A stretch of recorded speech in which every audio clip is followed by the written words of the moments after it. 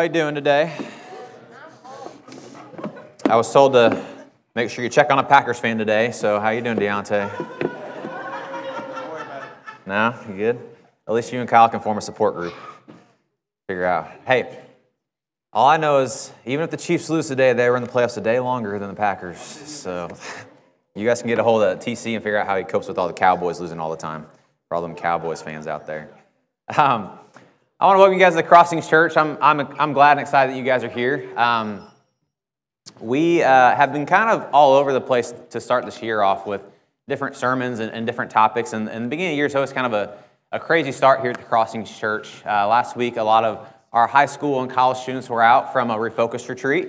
We call it family vacation, and we tend to usually go either to the Lake of the Ozarks or down to Florida, but there was a crazy snowstorm that didn't really happen last weekend that we were preparing for, so we canceled the trip. And the only reason I'm saying this, I usually don't talk about past events, but I thought it was cool to note for you guys that know that we were gone. Normally, most churches would probably just cancel that retreat. But we have a church in O'Fallon, Missouri that is quite large, and they decided to continue the retreat this weekend. And what they did was, as soon as they decided to cancel the Ozarks, they contacted the members of their church and said, listen, adults, we want to put this on still, but we don't have any hotels locked up. We don't have necessarily anyone to cook all this food. And so essentially we're calling on the church to help make this retreat happen still. And within minutes, dozens of families were saying, we can host 5 college boys. We can host 8 college girls. We have these rooms. We have these rooms. We had more people reach out than were needed to say we can house as many as possible. And it was such a cool experience for all of our college and high school students to be able to go out to Missouri and stay in houses of men and women that were committed to God in that church and get to build those relationships. And then we had other men and women saying, we'll show up all weekend to help cook this food. We'll show up all weekend to serve this food, to clean up afterwards so you guys continue to go to your classes and lessons. And the reason I'm saying this is because I want you guys to understand, even with what Wes was talking about in his opening today, that you're a part of a church that is very relational if you're visiting with us. And we want to make sure that we get that out there, that people understand that this isn't just a church that you're going to show up on a Sunday. And if this is maybe your first time here and this is your first time showing up, that's great. But you're going to find out very quickly that we go beyond the Sunday morning in our church. And we believe that that's exactly what the Acts church did as well. And this will probably be the last time that you see this graphic on the screen. Because this graphic, I'm finishing up a sermon today that I started 2 weeks ago on continuing a resolution. And the reason I brought all that stuff up about family vacation was because it reminded me a lot of maybe what happened in the first century in the book of Acts. So you see, the whole last year we went through this book of Acts, and we talked about the story being continued and saying that, this wasn't just a story, this was history. And this wasn't just history, this was meant to be written down as a message to be delivered to us so that we could continue that story today. And so what we do here at the Crossings Church, and what we spent the whole last year on, was looking and diving into the book of Acts, diving into the history of the Acts of the Apostles in the first century church, and saying, man, what were they doing that we aren't?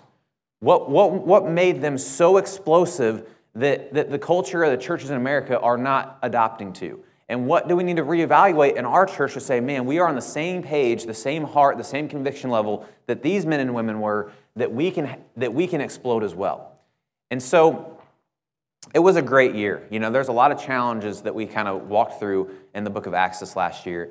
And so I started a sermon series 2 weeks ago on continuing that resolution to not just leave this story as is, because we have a new church name, and you guys probably see it on the front of your bulletins or on the front of those handouts that you were given today. It's called Remember. And next week we're going to start jumping through some things that are going to help us keep that theme in mind as we start a new theme. But I don't ever want to forget what we walked through last year, because there should be some resolutions. Yeah, there it is. And that's the graphic that we're going to be walking through this next year. And just remembering Jesus in everything that we do. And as we walk through this next year, there's going to be a lot of remembering of keeping Jesus in the back burners of his motivation for our motivation. But I don't ever want us to forget or neglect to being continued, because that is a huge piece. Because the first century did what they did in the book of Acts. The whole reason we did last year's sermon series was because those men and women remembered what Jesus did. And so I want us to continue this resolution and finish out the sermon today, this part 2, because I believe that there needs to be resolve going into this next year.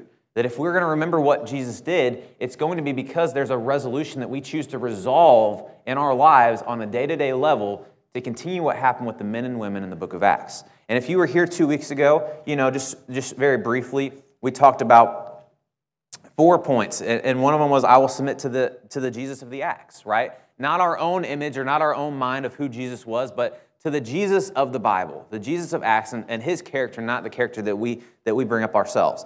I also talked about that I'll surrender my life to Christ's purpose. And we talked about not wanting our own goals and desires and our needs, but we died underneath that water, and now that we are surrendering to that, it's Christ's purpose now that we live for, not our own. We talked about contributing to godly fellowship, right? And how much time we spend with one another, men and women in the church, and we just get together to have fellowship with one another because we love one another and we support one another. And it's not just that we show up on Sundays, but we actually walk through this life together. We get into God's Word together because we have this thing in common together. And then we talked about championing a mighty God and how we talk about Him and how we lift Him up in our lives and how we set Him up as a champion because He's already won, and we are using Him as we blaze through life knowing that He is the champion and that we are excited and that we are proud and that we are living in a life in a way that knows that He's already won. So today we're going to jump in and we're essentially just going to continue that because there's a couple more points that I didn't want to have us sit here for 2 hours 2 weeks ago to walk through and see a couple more things that we can learn from the book of Acts if we're going to have this resolve, if we're going to continue to have this impact. There's some things that we still need to continue to resolve beyond those 4 points. And so I'm just going to jump on in, and the first point today that I want to start with is that I will choose to be a responsible disciple. I will choose to be a responsible disciple.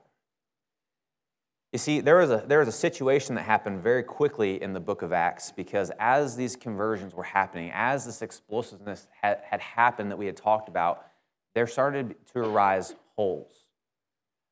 It's just basic science, right? Anytime you start to stretch something, anytime something starts to grow, whether you're putting air in a balloon or you're stretching a rubber band, the particles are stretching out and there are gaps that are becoming created.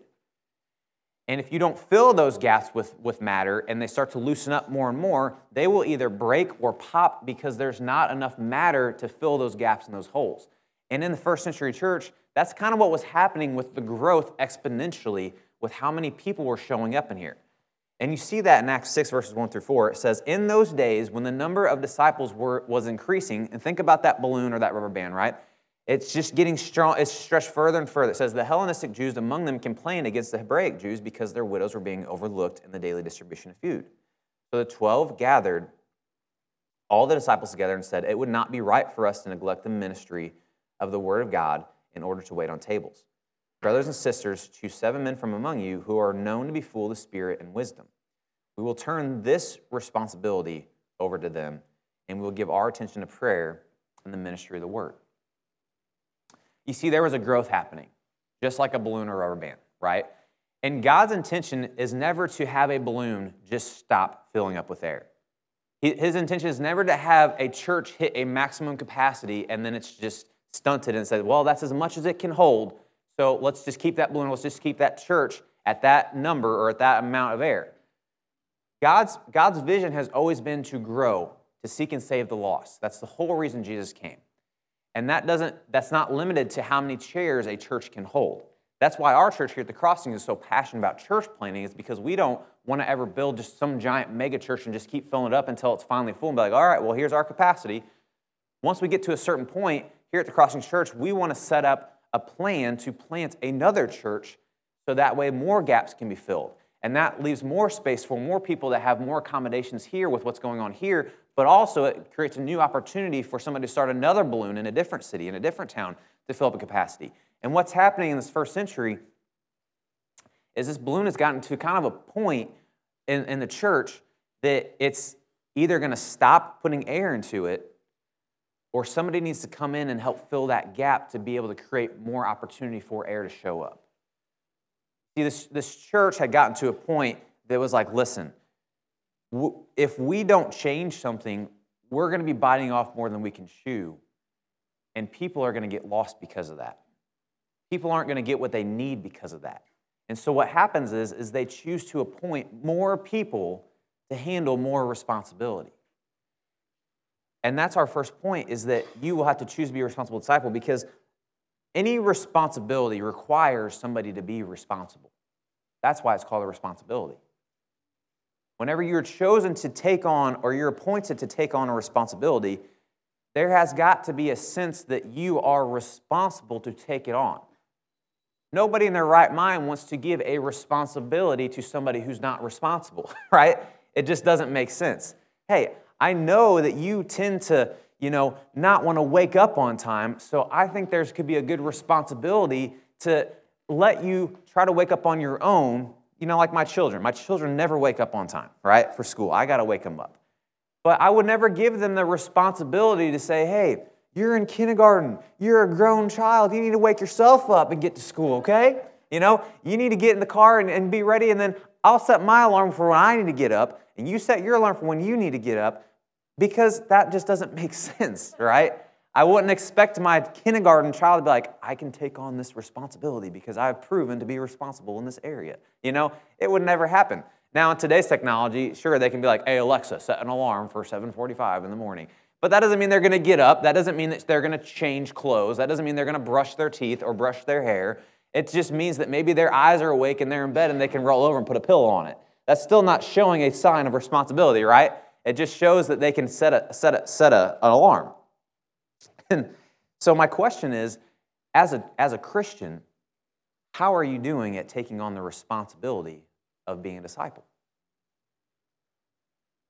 You see, from chapter 1 through chapter 28 of the book of Acts, it reveals the church was built on the backs of responsible disciples.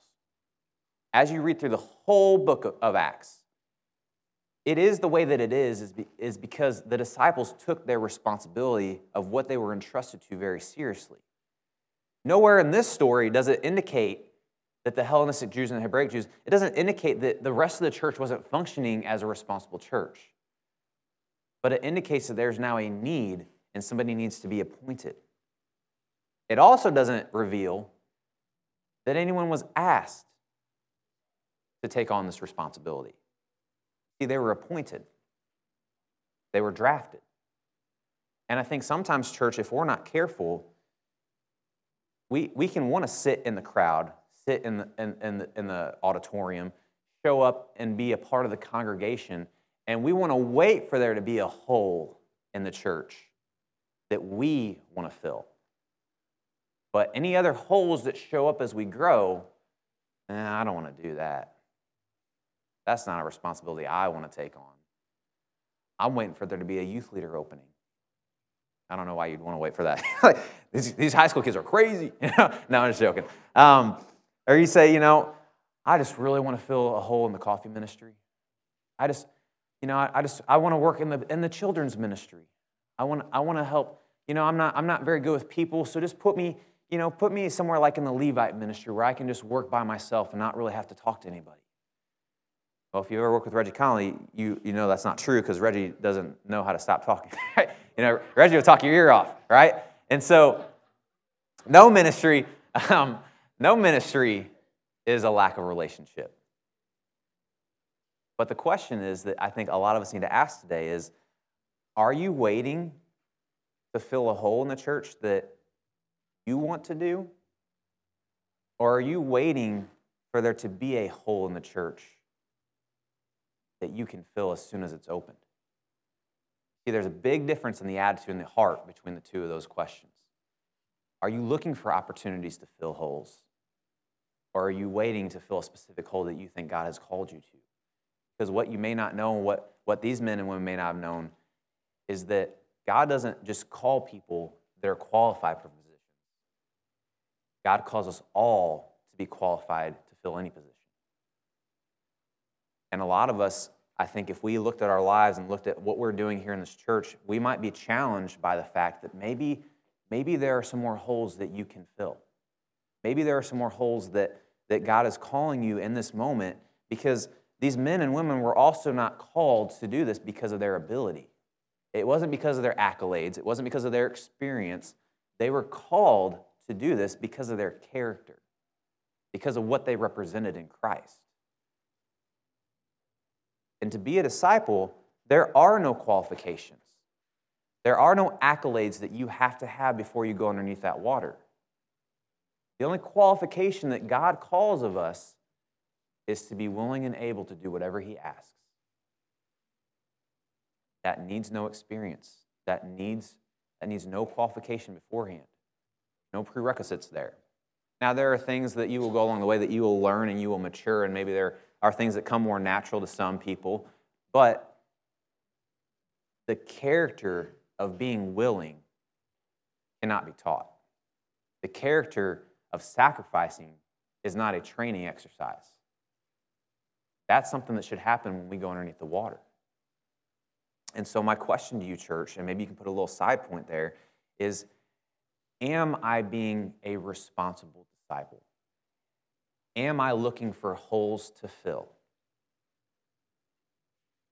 You see in Acts 6-7, this isn't in your notes, but just a couple verses later, these holes were filled, and it just continues. And it says in Acts 6-7, it says, so God's message continued to spread. The number of believers greatly increased in Jerusalem, and many of the Jewish priests were converted too. See, what it's saying is they saw a need, the hole was filled, the balloon started to grow again.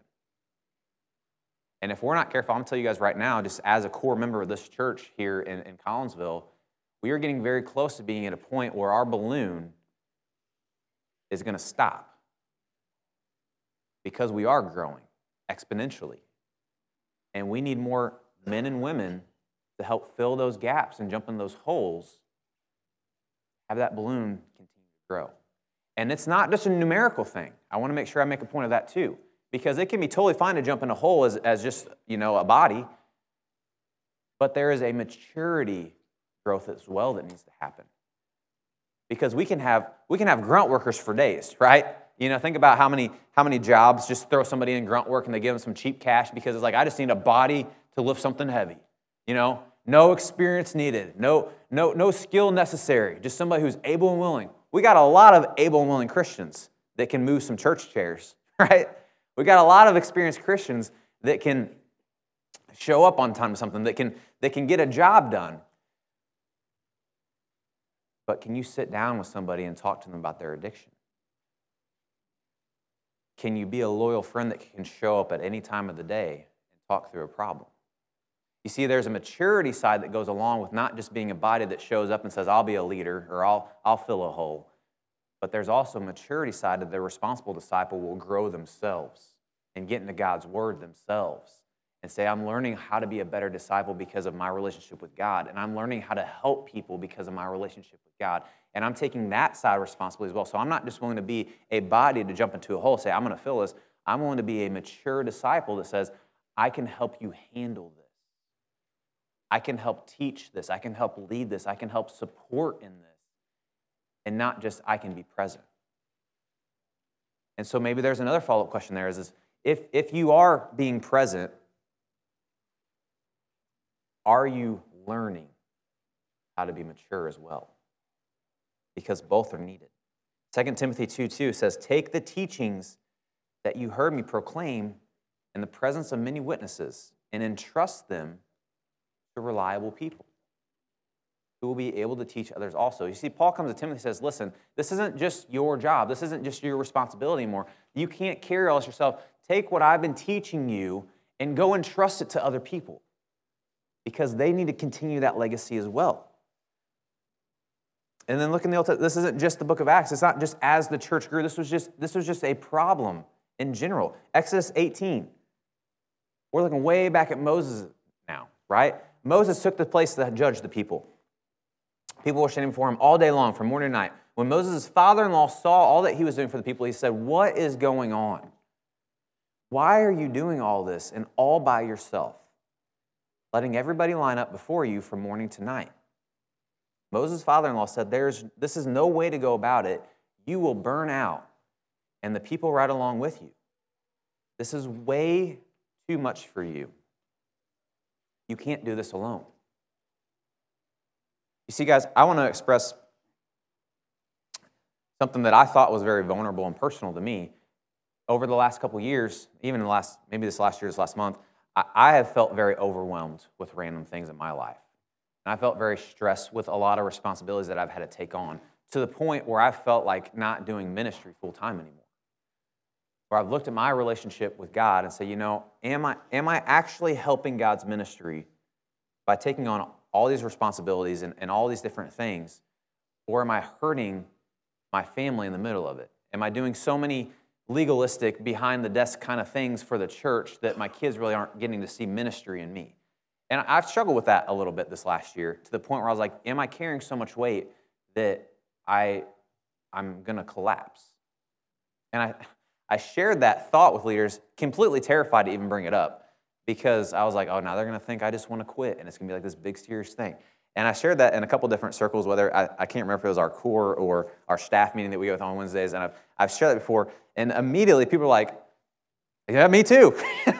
It's such a relatable thing that I was like, wait a minute, other leaders think like this too? Like other people who've been entrusted in the church think the same way that I think, that they're like, man, maybe I'm not called to do this full time. Maybe I'm not, capable to handle all this responsibility. And for me, at least, a weight was lifted in a certain way that be like, I can relate to people that feel like they have a lot of weight as well. And that this isn't just a one-time problem. It wasn't just an Acts problem. It wasn't just a Moses problem. But it was a situation that was meant to be heard, for the call to be answered. And I'll tell you guys right now, I'm not the only person in this church that's felt that way. I'm not the only Christian in general in the world that's ever felt that way. You need to understand, guys, today, that your leaders feel a weight. And it's our responsibility to help carry that weight. And it doesn't matter what capacity or what maturity you are at within your church. As a disciple, when you choose to join, the body of Christ and you put yourself into a church, it is your responsibility to help carry the load in some way.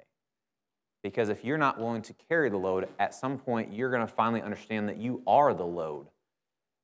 And that's never healthy for a church, that all the disciples are sitting up on the wagon with a couple leaders pushing it. God never called for it to look like that.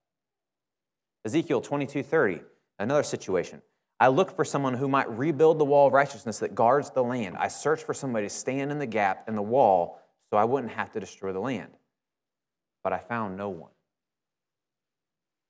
Stress and struggle for not finding anyone who's willing to jump in there and take that responsibility. As Isaiah 6:8, then I heard the voice of the Lord God. He said, is there anyone that I can send with my message? Just looking for people to take this responsibility seriously.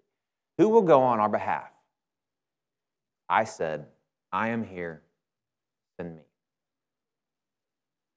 Is that the attitude that you have today, to have the resolve to be a disciple? God is looking for men and women to say, I am here, send me. I'll do it.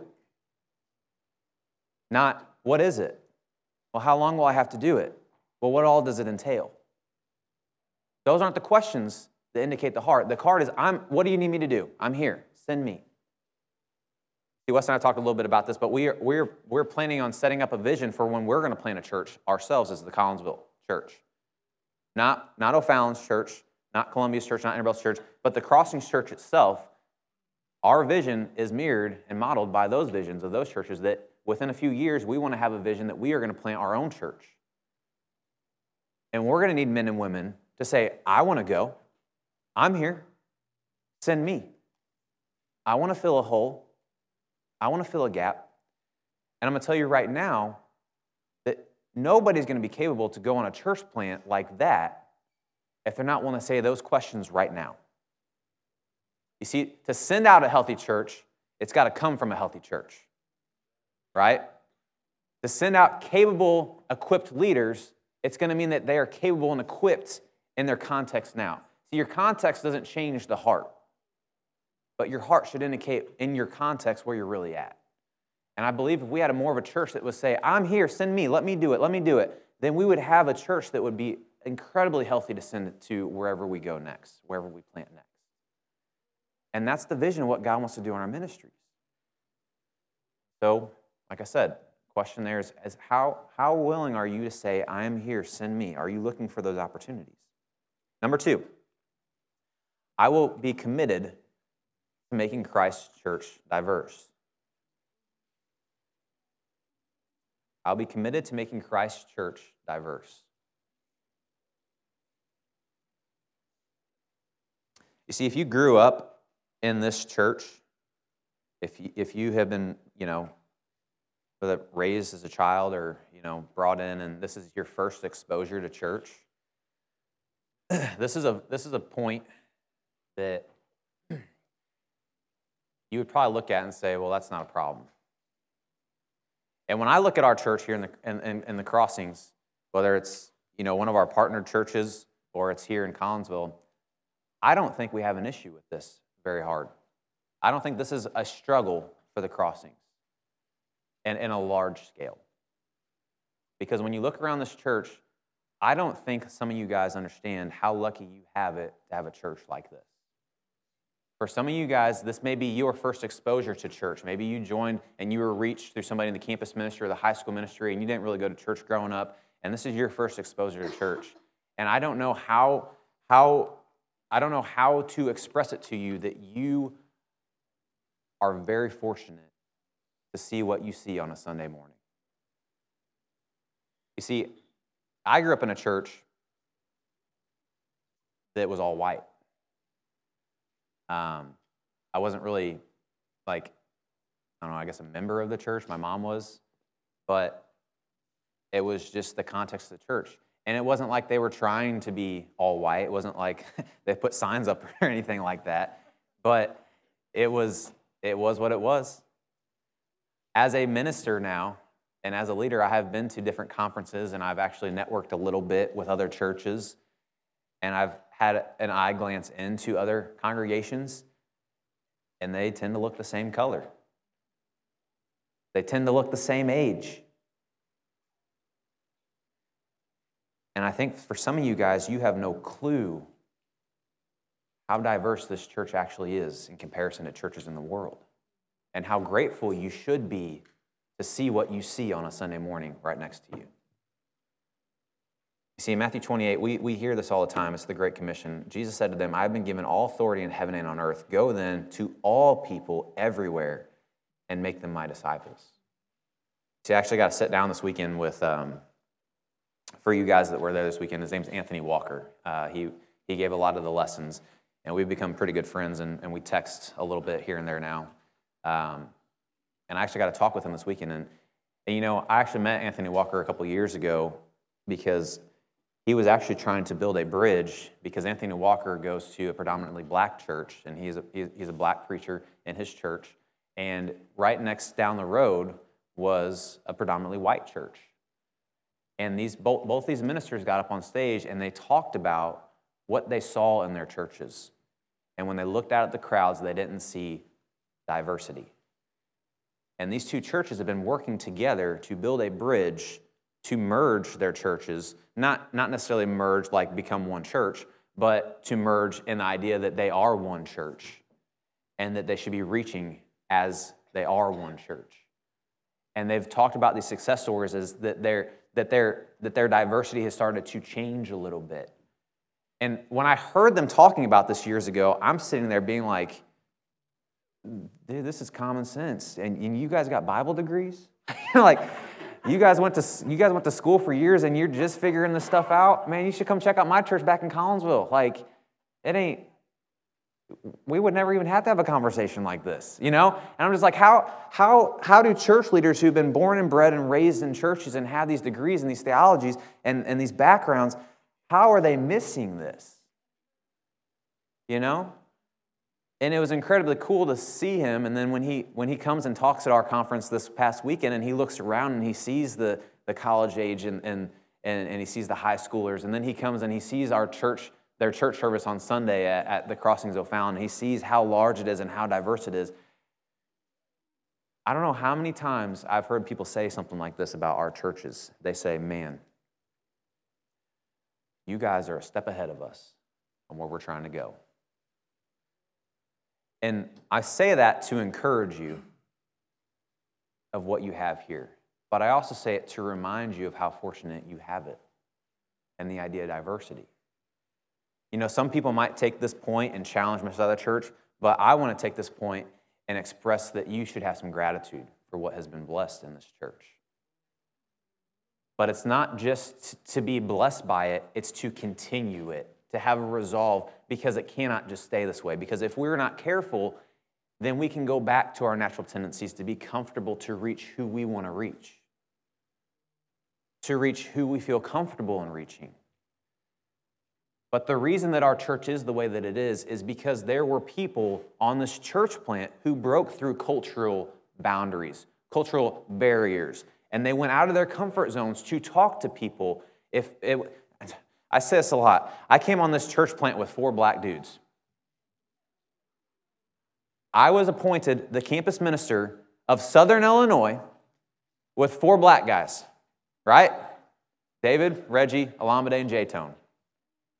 None of them enrolled in, Reggie did. Reggie enrolled at SIUE, right?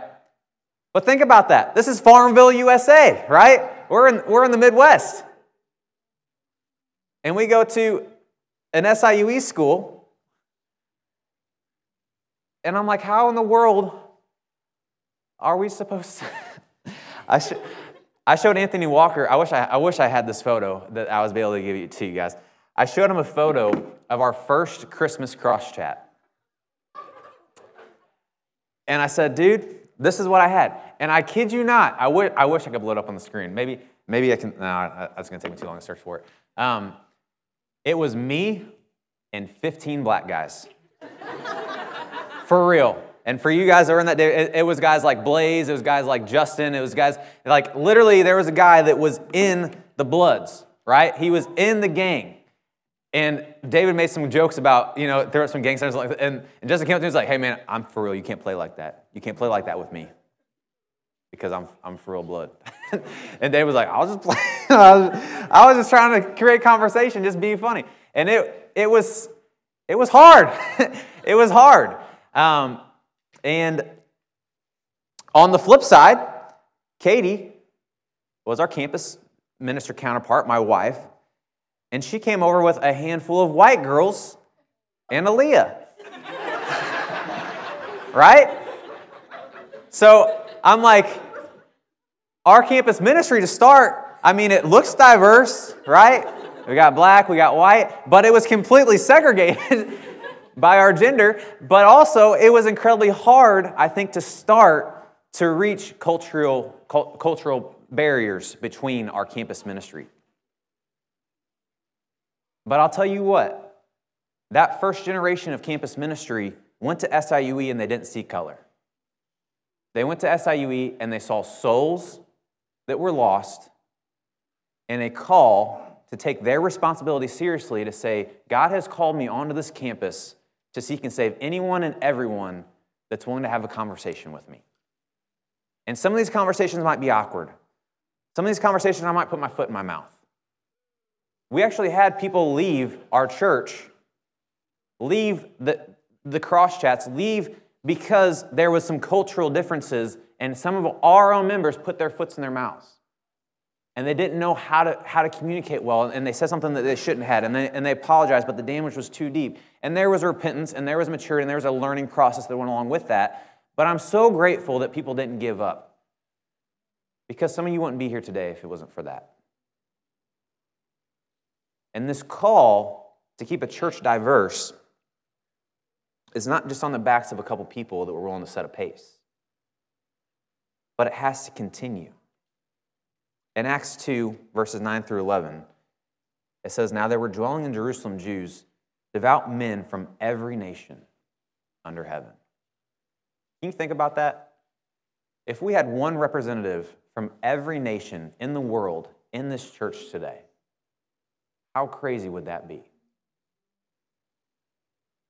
How confusing would that be with all the languages, right? But look what God does here. And at this sound, the multitude came together, and they were bewildered because each one of them was hearing them speak in his own language.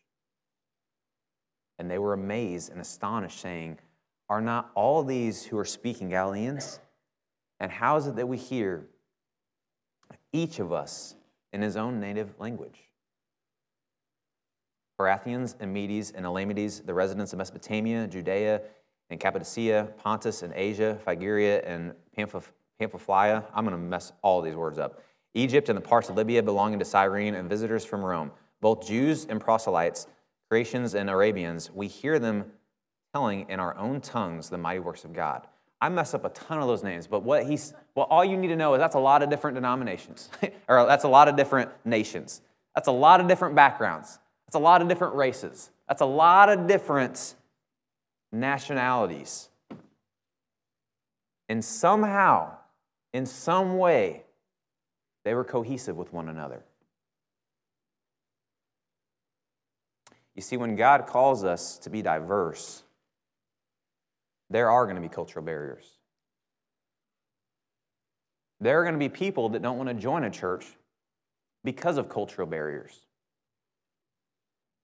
There are going to be people that don't want to be in relationship with other people inside of the same church because of cultural or racial barriers. And if you are one of those people, first and foremost, I would challenge you to evaluate your relationship with God.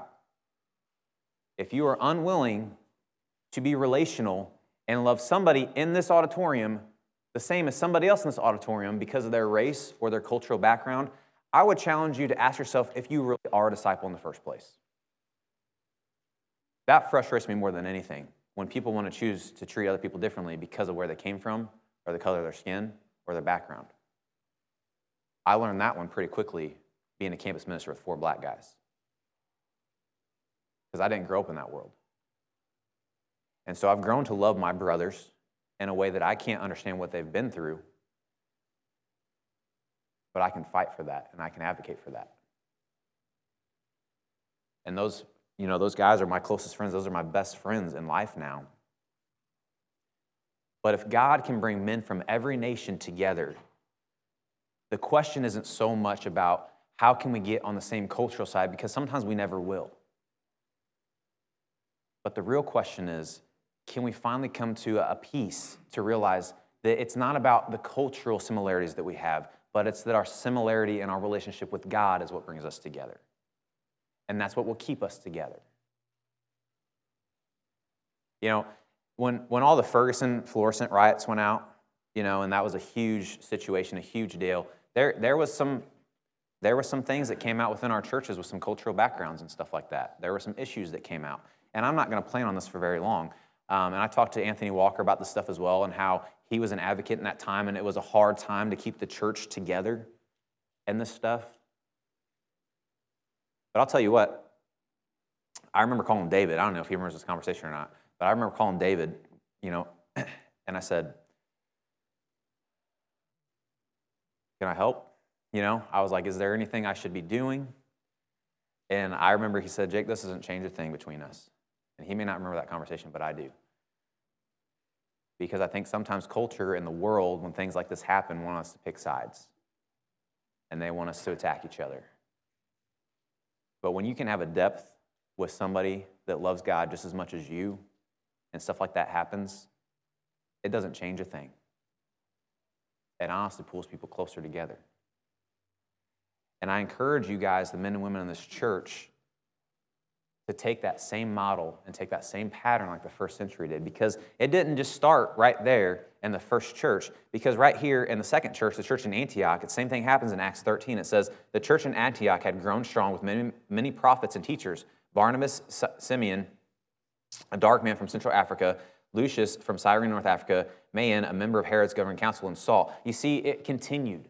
It wasn't just a first century thing. It wasn't just a first church thing. It wasn't just the church plant in Collinsville kind of thing. It was meant to be something that was passed down to the next generation. And I encourage us, church, to take that same call to say, we are diverse, and that's great. But if it's going to stay diverse, it's because you are going to continue to make it diverse, and not because some other people already started it for you. And so I want to encourage you guys that this diversity happens because there is a repentance in how we viewed people in our past lives, but also resolve to want to push forward with that moving forward. And in Acts 10:35, Peter said, now I know for certain that God does not show favoritism with people, but treats everyone on the same basis. It makes no difference of what race people belong to. If they show deep reverence for God, they are committed to doing what's right, and they are acceptable before Him. Period. We ain't got to talk about backgrounds. We ain't got to talk about how it's made me feel. We ain't got to talk about those kind of things when it comes to loving God. God does not show favoritism. We will work through those things. We will talk through those things. We will learn to love each other through those things. But none of those things change the way God loves you. And they never will. Maybe churches and human beings have distorted that over the years, but that's not the real character of God. But I also want to put a little piece on here that it's not just about race. I want to make sure that's clear too. Diversity isn't just the color. Diversity is in age. So maybe you are an older man or woman and you tend to only want to talk to coworkers that are your age. Maybe you are a younger high school student that only likes to talk to your peers. You see, diversity doesn't just involve the color of skin. It involves who you are in your DNA as a disciple and the sphere of influence God has given you in your context. So for you high school students, I guarantee you God is presenting you opportunities with men and women who are much older than you that need God just as much as you do.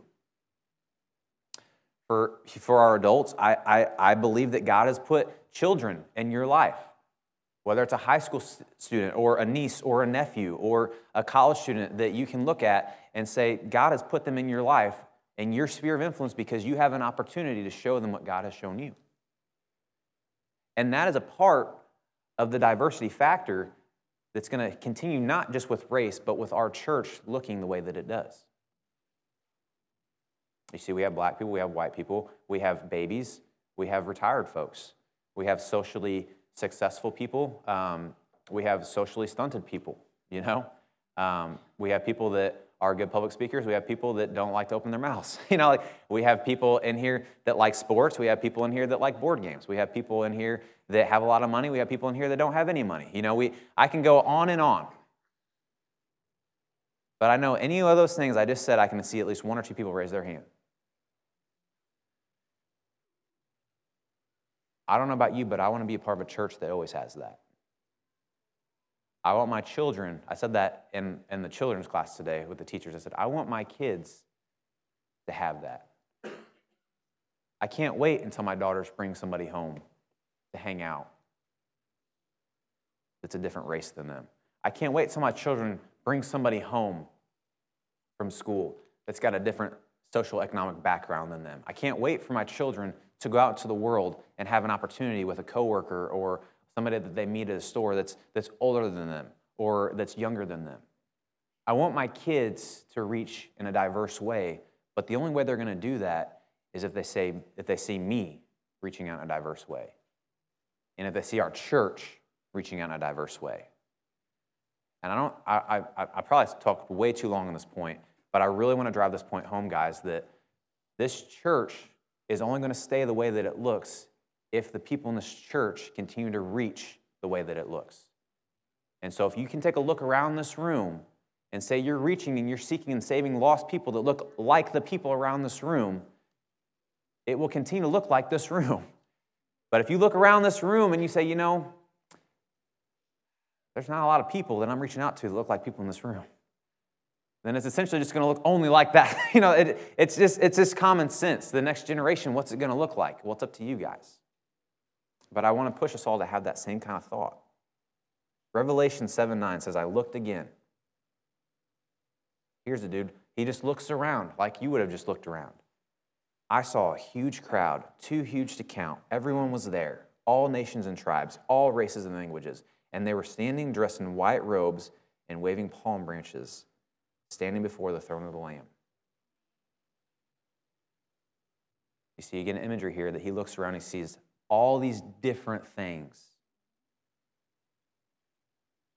but they were all the same, right?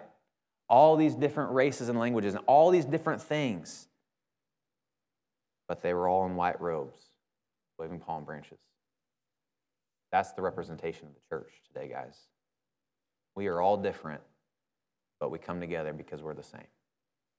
And that should be our goal this next year and our resolve as a disciple. Number 3, the final point. I will continue to function in spite of persecution.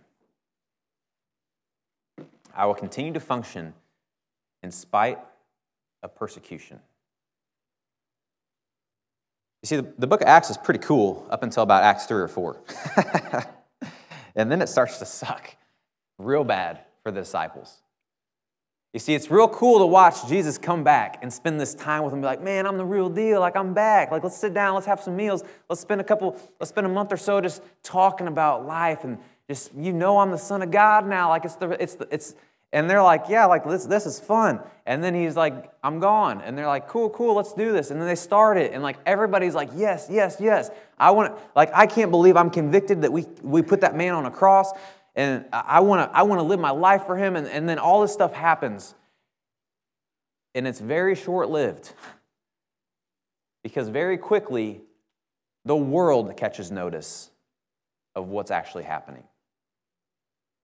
That it's becoming a push to change the culture. And there are people in the world that aren't about that. People in very high authority positions, the Roman Empire, that does not like what's going on. And so very quickly, this cool scene and this cool story and the history that starts in it starts in Acts 4. And so now, Lord, listen to their threats. Man, there weren't no threats when Jesus was hanging out with us for 40 days. There wasn't any threats whenever people were baptizing us, so much to say. How did we get here so quickly? But here's what he says. He says, empower us as your servants to speak the word of God freely and courageously. In the midst of the persecution, as the book of Acts starts to unravel itself, as persecution starts to hit, as deaths start to happen because people are standing up for their faith, we see men and women of God asking for empowerment. Now, he didn't say, let's make it easy. Lord, make it easy on me. He didn't say, Lord, get rid of this stuff. He says, Lord, empower us. And I think that is a very challenging point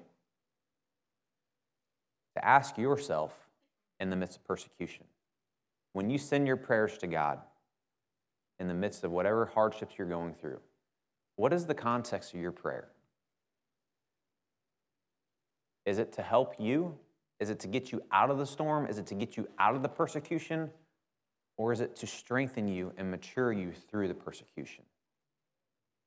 You see, I believe as Christians, the persecution's never going to go away. That's what Scripture says. The trials will come our way whether we like it or not. Persecution is in our midst. Jesus warns us of that before he goes back up to heaven. And so it's almost kind of silly to ask God to not do what he has already promised is going to happen, because we all know that God is a God of his word and he does not break promises. And so for us to pray in that and only have that in our context, it does challenge where our heart's really at in our commitment to Christ. You see, I know Christians who have left the faith because a child has died.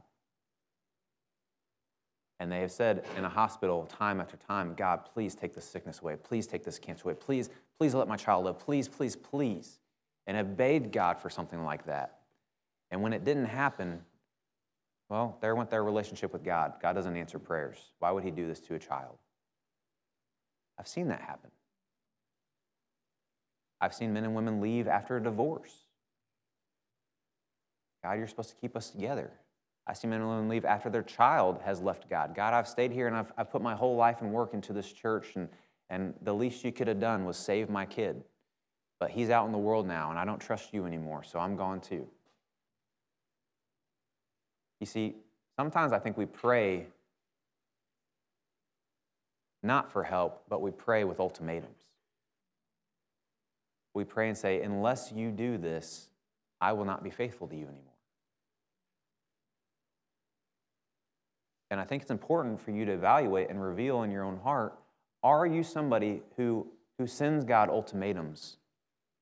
Or are you somebody who asks God for empowerment? through the storm. It will give you a huge indication on where you're at in your heart, but also really the conviction that you have to work through the storms instead of running through the storms. See, in Acts 7, this is, for me, the story of Stephen and how he was the first martyr. And it was one of the stories that just, I remember reading it the first time when I was in high school, and it has always stayed with me as how incredible it was for Stephen to do what he did. And in Acts 7:59, it says, as the rocks rained down, Stephen prayed, Master Jesus, take my life. You see, Stephen didn't ask for the rocks to stop coming. Stephen didn't ask for the healing to happen. Stephen didn't ask for them to be killed because of what they did to him. Stephen didn't pray for the storm to stop. He prayed for Jesus to take him. He prayed for Jesus to be there with him. Then he knelt down, praying loud enough for everyone to hear, Master, don't blame them for this sin. His last words. He could have cursed them. He could have cussed them out. He could have made them, his last words could have been something that lived with them for the rest of their lives. You know how people have talked about the last words they said to somebody and how it haunts them because that was the last thing that came out of their mouths? I hate you. I don't ever want to see you again. And how those last words can impact somebody else's life forever. Maybe some of you guys have maybe related to that, and you have a fallout with somebody, or somebody's passed away, and the last things that they said to you were something that have really haunted you and second-guessed how you treated them in that time. Stephen was smart enough to not make one of those remarks. The last words he gave to people who killed him said, don't blame them for what they're doing to me. Then he died. And Saul was right there, congratulating the killers. You see, with Saul, that sentence, Saul was right there congratulating the killers. There's no need to put that sentence into Scripture if you're just reading it like a storybook. If you're just reading it for documentation purposes. If you're just reading it for the history.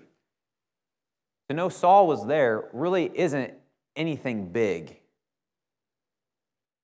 unless you know the whole story of Saul. You see, I bet that there was more than just one guy. Think about that, right? Put yourself in this picture, and Saul is being stoned to death, and this crowd is killing him.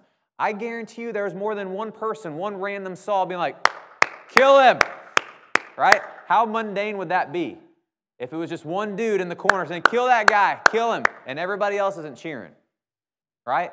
There had to be a crowd cheering. There had to be multiple people that were happy with what was happening right then and there. So why did they pick Saul? Why didn't they say the whole crowd was cheering? Why didn't they say Saul and the other Roman government and the other soldiers? Like, why did they say Saul? Because maybe Stephen's last words left an imprint on his heart. Maybe Stephen not cussing them out and cursing them out and not running from this and not asking for God to stop this. Maybe Saul's conversion to Paul, who we all know, wrote the majority of the the New Testament, one of the biggest influencers on the Christian faith. Maybe what happened at Stephen's stoning had a huge part to play in how Saul became Paul. Maybe watching a man fight through the storms, not quitting, not giving up, and even his last words were words that could give somebody hope of forgiveness one day instead of regret and spiraling downhill even more. Because put yourself in Saul's position and you start watching through this and you start to have some regrets in your life. Man, Stephen, maybe I did mess up. And you know the last words he said to me? I hate you. I got to live with that for the rest of my life. I will never have forgiveness from that man. I will never be able to reconcile from that man for what I did to him.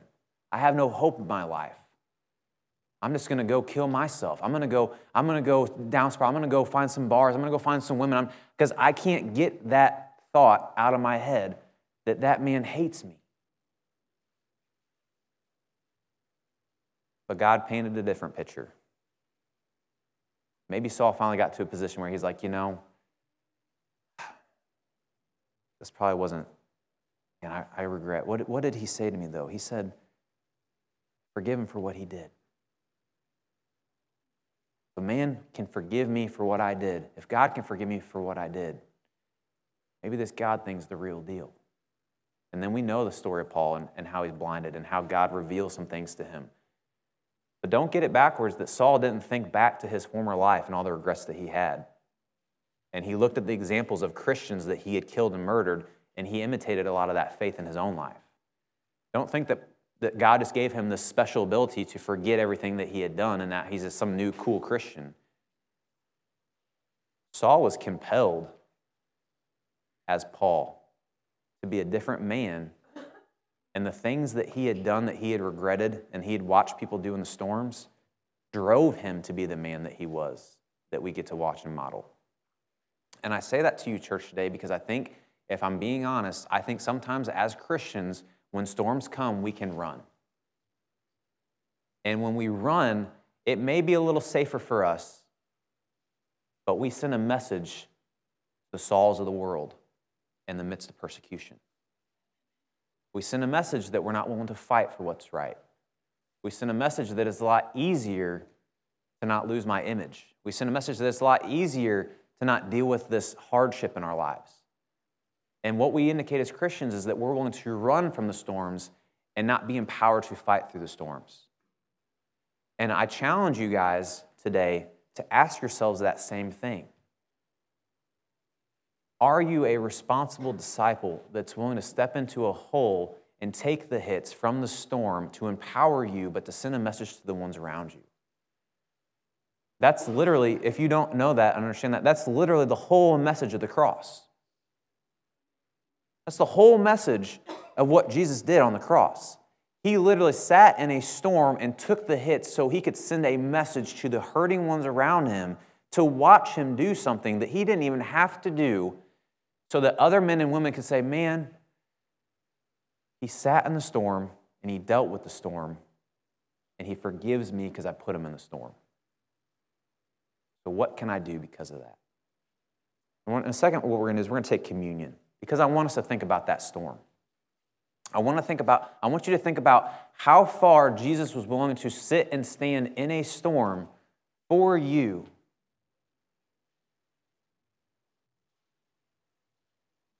Because if you weren't a disciple, if you haven't committed your life to Christ today, you are that Saul right now, if you don't understand that.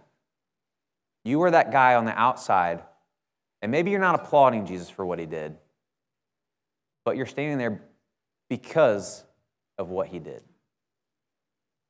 And for all of us, we have all been that Saul at some point in our lives. We've all rejected God. We've all lived in sin.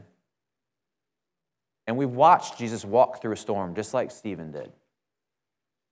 And for many of us, that storm has compelled us to live for something completely different. What Jesus did on the cross has compelled us to live a completely different life. And sometimes maybe we lose sight of that in the storms of our lives. And so as we take communion today, I want you guys to remember exactly what Jesus did on the cross for us. But I'm hoping that you today will make a new commitment in your life to look at the storms that you're dealing with and ask yourself, God, I'm tired of running. I'm tired of being the safe Christian. I want strength. Just like you had the strength to stay on the cross, I want the strength to stay in my storm, to send a message to the world that if you can overcome the cross, I can overcome this hardship. And so I'm going to say a prayer, and I want you to think about the storm that you're in. Let's pray. God, thank you so much for sending your Son to die on a cross, for showing us the ultimate version of a storm, for showing us the ultimate sign of persecution and how to stand in it and how to empower it. And God, if Jesus could sit and die on that cross, the kind of strength that he had, and you say you can give us that same kind of strength and power through your Holy Spirit, God, I pray that we will sit in those storms and we'll remember in the message of the cross through our lives and through our storms. Thank you so much for sending your son, and thank you so much for that motivation for me to be a better father, a better husband, a better man, and that when those storms come in my life, that I stand in front of them, and I don't try to run from them, Lord. And I do that because of what your son did on the cross. In Jesus' name I pray. Amen. In Acts 8, verses 1 through 4, it says, "On that very day, a great storm of persecution burst upon the church in Jerusalem. All church members except the apostles were scattered. Saul harassed the church bitterly. He would go from house to house, drag out both men and women, and have them committed to prison. Those who were dispersed by this action went throughout the country, preaching the good news of the message as they went." You see, the message of the cross, even though God's people were scattered, what happened at the cross compelled them, no matter their context, no matter their situation, to continue preaching the gospel. I think sometimes as disciples, we let the hardships stunt us or put us on hold from the people that God has put in our lives for an opportunity. And I honestly think when I look back in my life, I think sometimes when I've reached people in my life that I've been able to sit down and study the Bible with and find an opportunity with them, it has been more of when I've been in the storm than when I've been in like a spiritual high. And I think that's because the world can relate to storms so much more than they can relate to spiritual highs. See, how would a worldly person relate to a spiritual high when we're like, you know what, life is really good for me, God is really blessing me, I think I'm going to go out and save some people. And maybe they'll relate to me because I'm doing so well. I think there can be an attractiveness to that, and maybe it can compel people like, why is your life so different? But I'll tell you what, I think a lot of people can look at your life, and if you're willing to be humble and vulnerable and say, you know, I'm in a storm right now, and life's been hard, but I'm going to continue to do what God has called me to do. I think people can see a relatability there and say, okay, so your life is really no different than mine, but for some reason you're fighting through it when I want to give up. How do you have the will to go on? Well, let me tell you about Jesus. Let me tell you why I got the will to go on. And I think if we looked at our lives in a different perspective and said, you know, maybe God put me in the storm to help some people. Maybe God put me in the storm to strengthen my faith. Maybe God put me in the storm to become more relational with the men and women He's put in my life. Maybe there's a reason why I've been put in this storm. If we can tend to find the reason and continue to do what we do, just like Saul was chasing people around, we'll still be able to seek and save the lost. My question to you is, if you were put in their position, would you act the same way? If you were put in Stephen's position and you were being stoned for your faith, would you do the same thing? If Saul was chasing you down with Roman soldiers and chasing you from town to town, from house to house, would you give up? Would you deny Christ? You see, it's easy for us today in our culture, in our generation right now, to say, I'll die for Jesus. I'll die for my faith. But if we were to put ourselves in one of those positions, will we say the same thing? You see, our heart can't change because of our context, but sometimes maybe you need to change the context to see where your heart's really at. And I'd encourage you guys to think about that today as we walk through that life. In our last verse Revelation 2:10, it says, "Don't be afraid of what will happen to you. I tell you, the devil will put some of you in prison. He will do this to test you. You will suffer for 10 days, but be faithful. Even if you have to die, even if you continue to be faithful, I will give you the reward of life." So now we get a new element, right? That Satan likes to throw storms at us too, to get us off track. Maybe God puts us in storms to reveal some things, but Satan can also put us in some storms to have us run away from God. And God pleads for us to stay faithful because there's a reward in heaven for us, that there's relationships in our family for us, in our body of Christ for us, that will give us the reward of life. And so my challenge to you guys today as we wrap up is, how are you doing at the resolve of being a disciple at your core? If you guys would like to, I'd encourage you guys to pull out that communication card today. And that communication card is in your bulletin. It's a cardstock piece of paper. And I encourage you guys to fill that out, because if I know anything about storms in my time as a disciple, as my time as a Christian, it's that I have needed people to know that I was in a storm. Because when you try to walk through a storm in your life yourself, when you try to think you can do it and you can handle it and it can just be you and God through that storm, you will always fall flat on your butt. And that ship will sink in the storm. But when you can get people in your life that are experienced in storms and say, listen, I can help you stay afloat. I can be here for you. I can help you walk through this. We can get into God's Word together, and I can show you how God helped me through it, and God can help you the same way He helped me. When you can choose to connect to people through those storms, it will help you answer the call. So if you're a disciple today and you're walking through some stuff, I know it's natural pride of men. It's the natural human nature of us as human beings that we have pride. And there are probably some of you guys and girls in this room that call yourselves disciples, but you're so prideful that you're trying to deal with a storm by yourself. And I encourage you to connect to the brothers and sisters in Christ that God has put in your life. But maybe you're visiting with us today and you don't understand the value or the benefit of that. Maybe you've never had people to talk to and share about your life. See, my whole life growing up was a storm that I didn't have a dad in my life. My father wasn't around my whole life. And I carried that and I tried to deal with it by myself. But it wasn't until I got to college and I met a guy that I talked to and I shared this with that I realized, one, I was not alone, that many men struggle with that. But two, that there are some people in this world that have dealt with that and have come up better on the other end because they learned through God's Word and through God's people how to become a better person because of it. And maybe you don't see that benefit yet, but this is your opportunity to find that. This is your opportunity today to respond and to connect in a way that God can give you some people and give some instruction to point you towards Him to find a way that He can push you through those storms of life. And so I encourage you guys, what we're going to do is I'm going to pray, and then we're going to have the worship team come up and sing a song, and I'll give you guys some time to fill out that card. But I encourage you guys to, this is going to be a great start to the year, this new theme that we're going to have. I'm so excited about it, just to remember Jesus at the core of everything that we do. Because I really do believe if we can remember Jesus at the core and what He went through in His storm to give us an opportunity, man, we will do incredible things this year, church.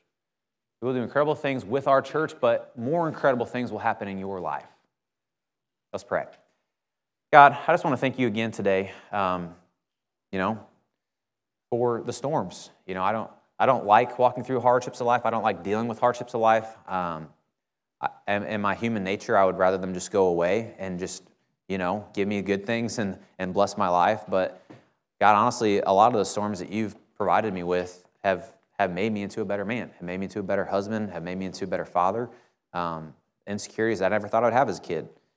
And I'm just so grateful that you have sent your Son to die on a cross to show me that there is a way through the storms. There's a way to fight through the storms and to stay in the storms and not run and hide.